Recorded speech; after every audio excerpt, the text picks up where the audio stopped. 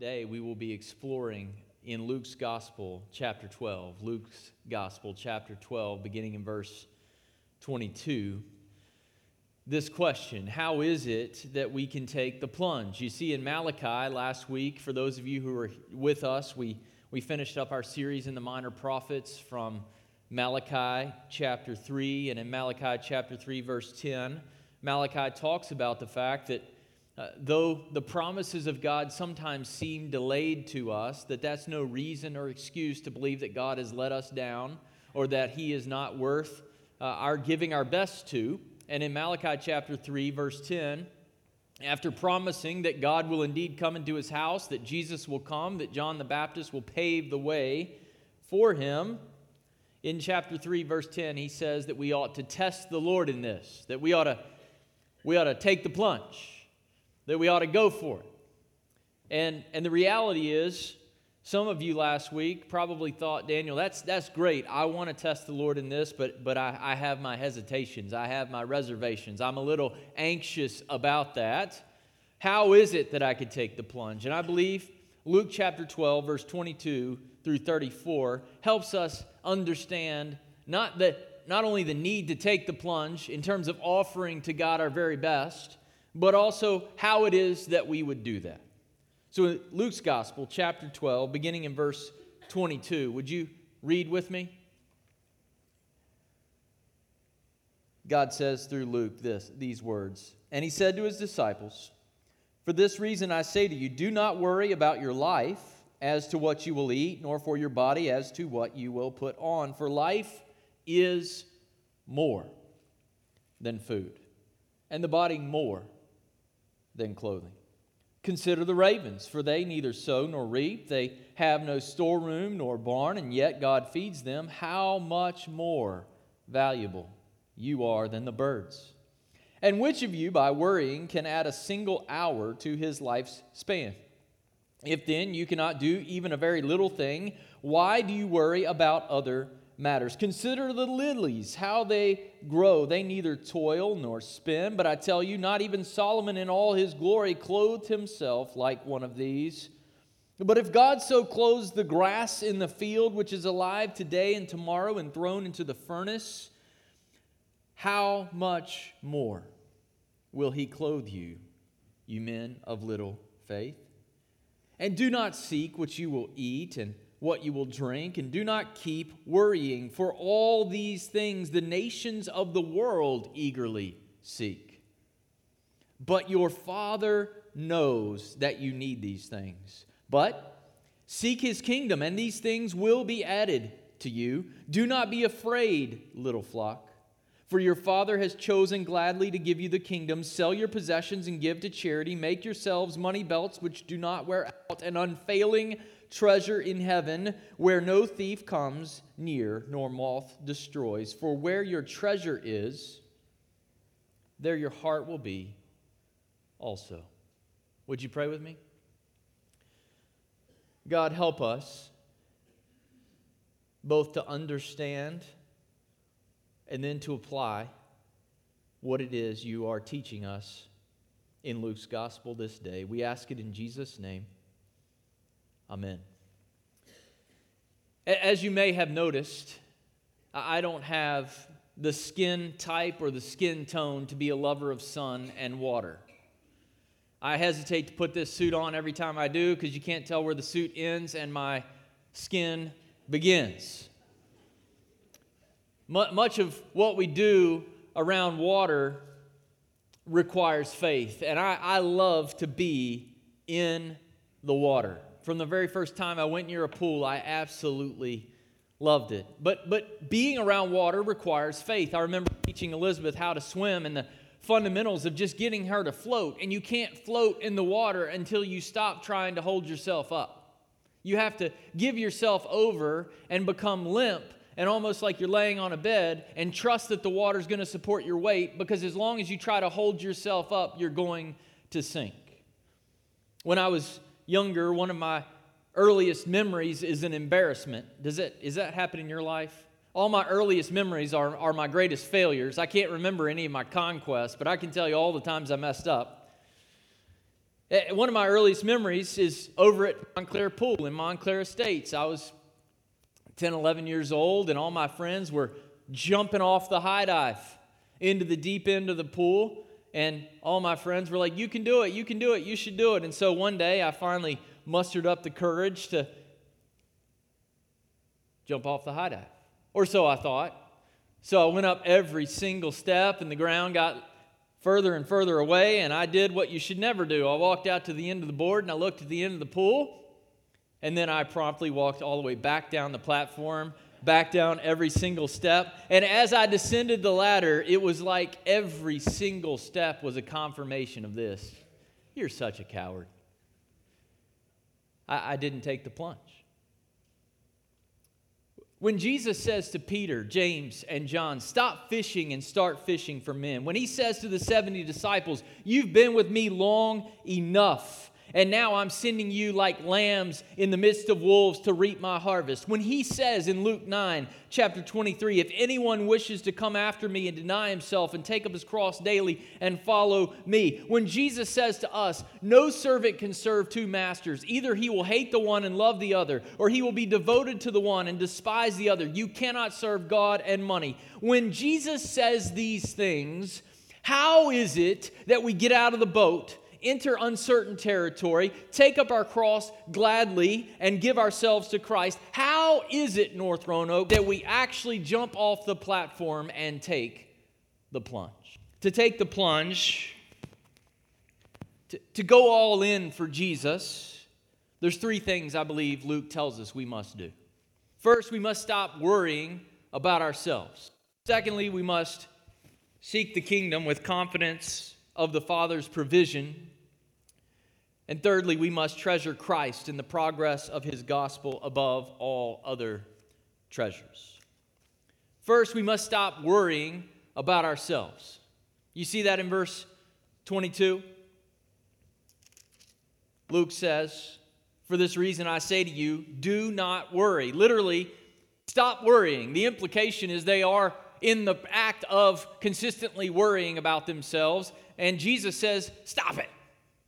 Just stop worrying. Now, the point is not that we must stop thinking about ourselves. Worry and thinking are two different things. Jesus assumes that we will think about ourselves when he says the second greatest command is that we love our neighbor as ourselves, right? So this sort of interest in ourselves is good. I hope you think about yourself sometimes. That you decide to wake up and put clothes on, that you decide to fix your hair, that you even brush your teeth before you come to church on Sunday morning. Thinking about yourselves is okay. It's okay to think about what's for dinner or check the weather before we go on vacation. But as Jesus commands us in verse 22, we must stop worrying about ourselves. We must stop being anxious, dwelling on every why, what if, and when and wherefore of our physical lives.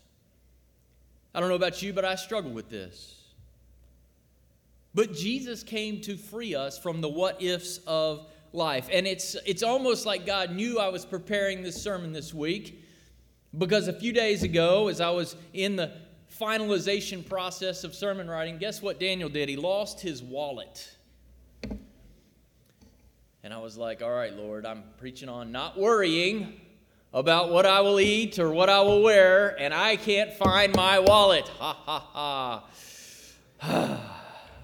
I found it. It was right where I left it.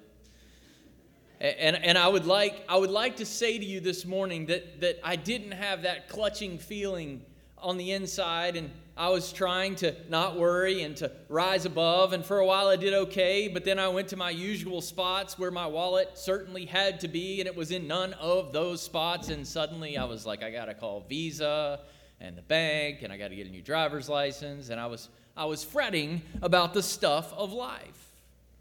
I could have gotten all that back eventually, but what about bigger questions? What if I become disabled? What if I die suddenly and my family suffers as a result? What if I lose my job? Anxiety, however, Jesus tells us, is incompatible with a thriving walk with Christ. Why? Because Christ freely gives us himself and ushers us into eternity. And if we could really grasp who Christ is and how marvelous eternity is, then suddenly the anxieties about our stuff seem to dissipate. First, that's for 3 reasons, by the way. First, because worry about our physical and financial security prevents us from enjoying the fullness of life. Jesus says in verse 23, life is more, meaning greater, fuller, than food, and the body more than clothing. In 1 Timothy chapter 6, Paul echoes this thought. There is great gain in godliness with contentment, for we brought nothing into the world, and we take nothing out of the world. If we have food and clothing, with these we will be content. The hope of the gospel, North Roanoke Baptist Church, is this: life is more. Not just one day, not just someday, but this day, for those who belong to Christ, life is more. Are you familiar with the actor Jim Carrey, the comedian? He's quite funny. Well, here's his version of what Jesus is saying and what Paul, in writing to Timothy, has just said. I think everybody should get rich and famous and do everything they ever dreamed of so they can see that it's not the answer. Fascinating. Here's a man who has essentially anything you could ever want in life as the world defines it, and he says to us, though not a believer, that's not the answer. The answer that we have is what Christ tells us in verse 23. Life is more than these things. We live in a world that desperately needs to hear and to know and to feel and to experience the reality that life is more. Aren't you glad that life is more than food, that it's more than clothing? When you get the call you never wanted, life is more. In the hospital waiting room, life is more. When that driver cuts you off, even on the way home from church, life is more. In the jail cell, life is more. In the hospital bed or the wheelchair or the behind the walker, life is more. When you don't get that raise or that job or the promotion, life is more. When you're frustrated with your spouse or your child, life is more. When the account gets low, life is still more. When you get cancer, life is more. In the surreal surroundings of the funeral parlor, life is more. Jesus offers life that is more than the mundane minutia of a life built on worry. The life that Christ has for us is the abundant life of John 10:10. I did not just come to give you life, but life abundant. And we cultivate an appetite for eternity by giving away what is temporary as we seek what is eternal. As Danker writes, living is more than having. Aren't you glad that life is more than having?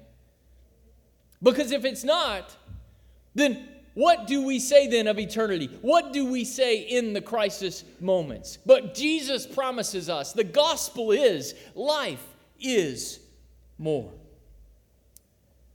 Life is indeed more, and worry prevents us from enjoying the fullness of life. But secondly, worry about our physical and our financial security is futile. I got a question for you this morning. What has worry ever accomplished good in the world? Nothing. It has done the pharmaceutical companies a world of good.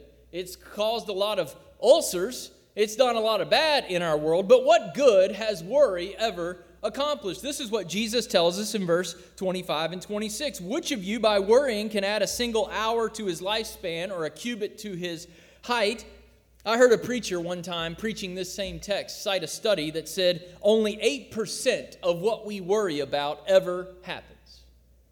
Now, I hesitated to tell you that because some of you are going to spend the rest of this sermon worrying about which of the things you're worried about will be in the 8% of what you should be worried about.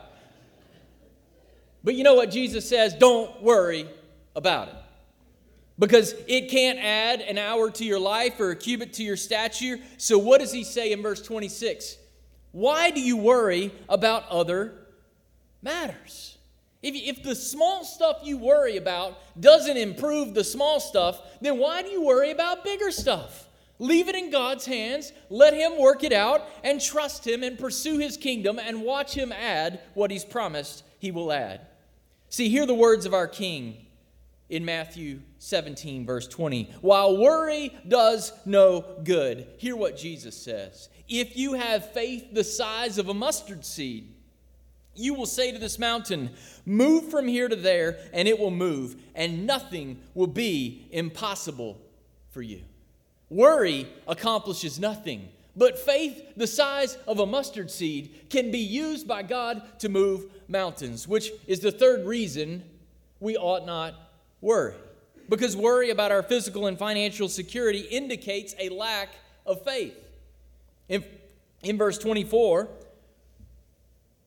we read this, if God feeds the raven, how much more must we trust that God will care for us? The God who gave Himself in Christ Jesus as the bread of our very lives. Do we have faith in the God who feeds the raven?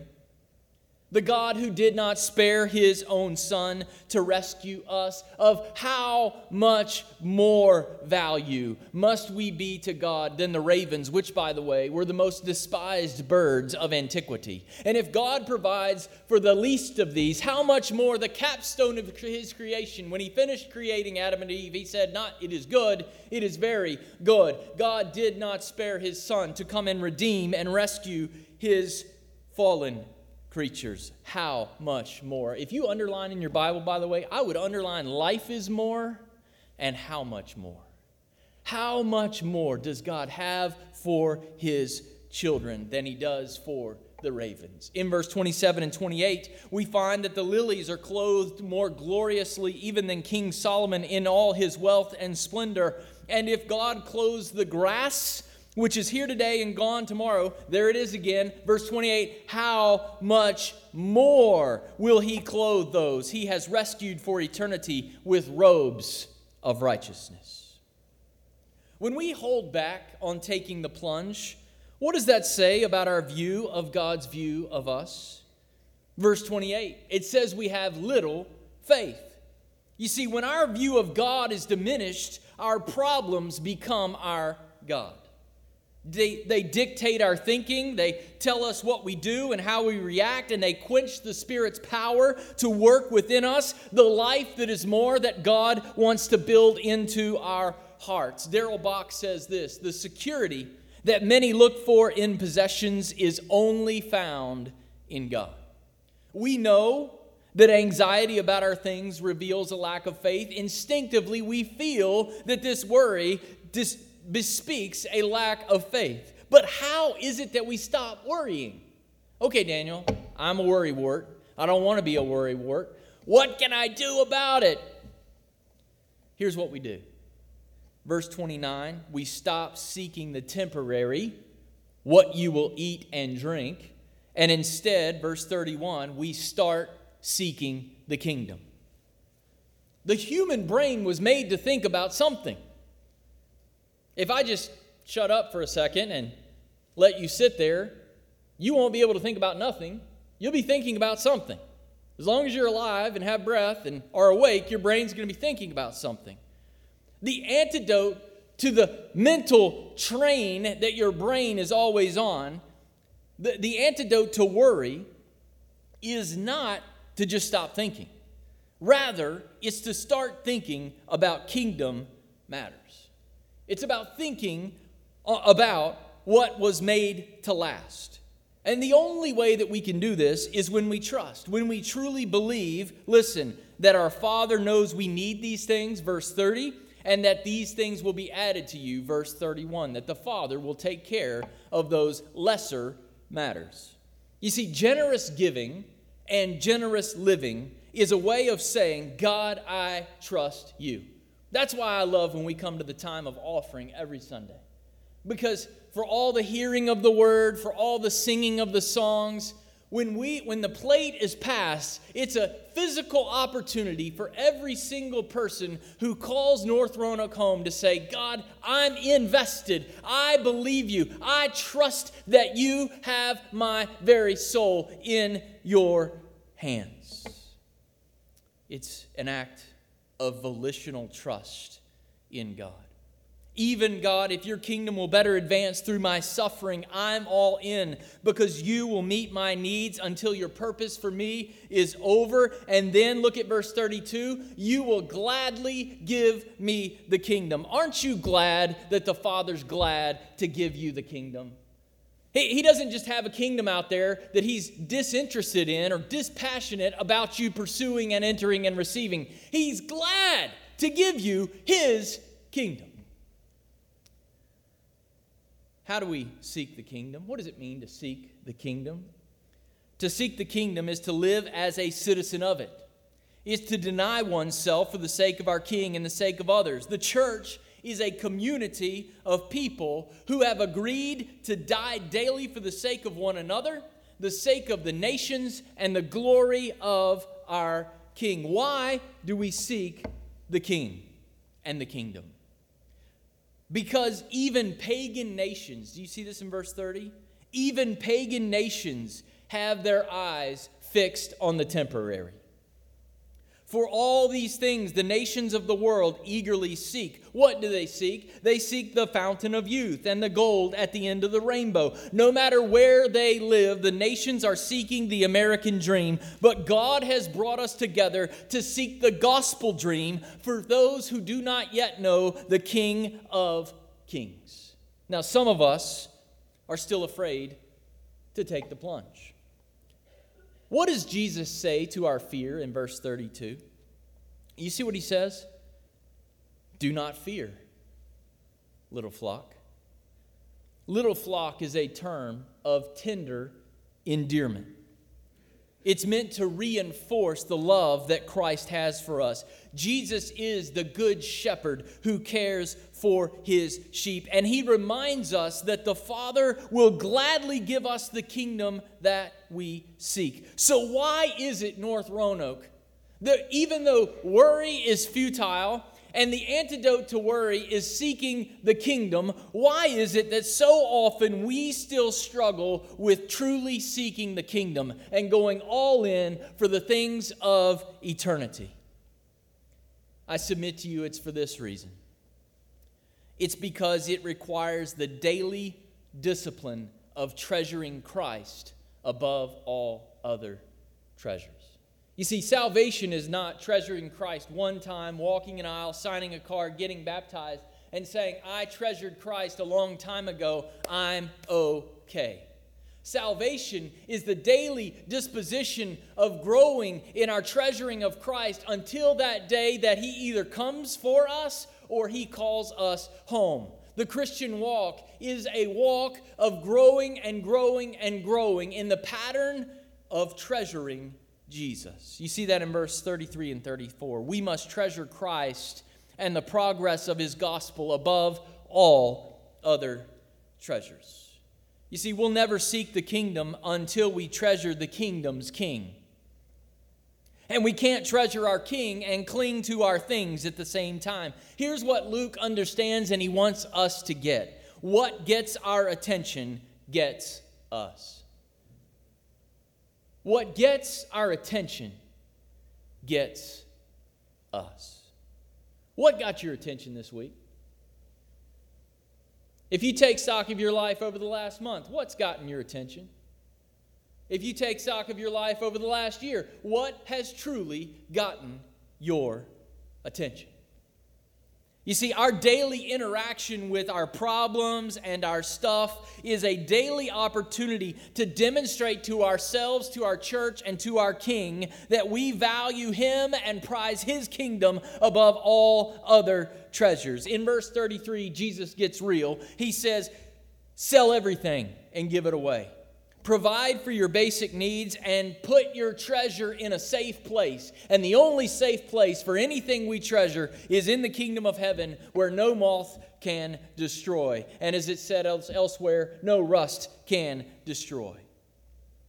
In Luke 14, verse 33, Jesus clears any ambiguity we might have about the cost of discipleship. He says, any of you who does not give up everything he has cannot be my disciple. You can't have a more absolute statement than that from Jesus.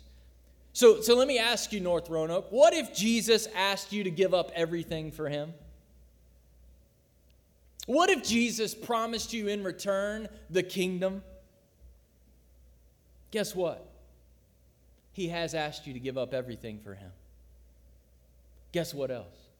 He has promised you the kingdom for those who have faith in Christ Jesus. Now here's the question. Do we trust him? Do we really trust him? You see, verse 33 and 34, though it's hard for us to read and to process initially, there's hope in verse 33. Frank Thielman says this, while wealth can pose a threat to discipleship, get this promise, its proper use can advance God's saving purposes. Isn't that great? That God pours resources into our life, and if we dispose of them and use them as he's intended, we get to partner with God in his saving work in bringing the nations to our King, who that they also can treasure until he comes again. Now, some of you are saying, okay, Daniel, I hear what you're saying, but what does that mean for me? What does that mean I'm supposed to do? And praise God, I'm not the Holy Spirit. I don't know. The rule for you, under grace, I don't know how it's working itself out in your individual life. Here's what I do know. Grace leads us to be more generous than the law does. That's a principle that Jesus gives us. Grace leads us not to be less generous than the law, but to be more generous than the law. Not just in our finances, but with our lives, our service, everything that we are, all that we prize, all that we value. When we truly comprehend what we've received in Christ, there's no price too great for us to pay because we've received it all through our King of Kings. Having said that, a lot of you want a rule. A lot of you want a standard or a metric or a benchmark this morning. How is it that I know I've done enough? I think C.S. Lewis comes the closest to giving us the New Testament rule about giving. In his book, Mere Christianity, he writes this, I'm afraid that the only safe rule is to give more than we can spare. If our charities do not at all pinch or hamper us, they are too small. There ought to be things we should like to do and cannot do because our charitable expenditures excludes them. How do we do that? How do we offer ourselves generously in our marriages and in our parenting and with one another, and yes, even in our generous giving? How do we give of ourselves so freely, so willingly, so generously? This is how we do it. We treasure the kingdom. Verse 34. Did you see that? Where your treasure is, there your heart will be also. Start treasuring the kingdom, and your heart will follow. Did you notice that Jesus didn't say, where your heart is, there your treasure will be also? That's fascinating to me.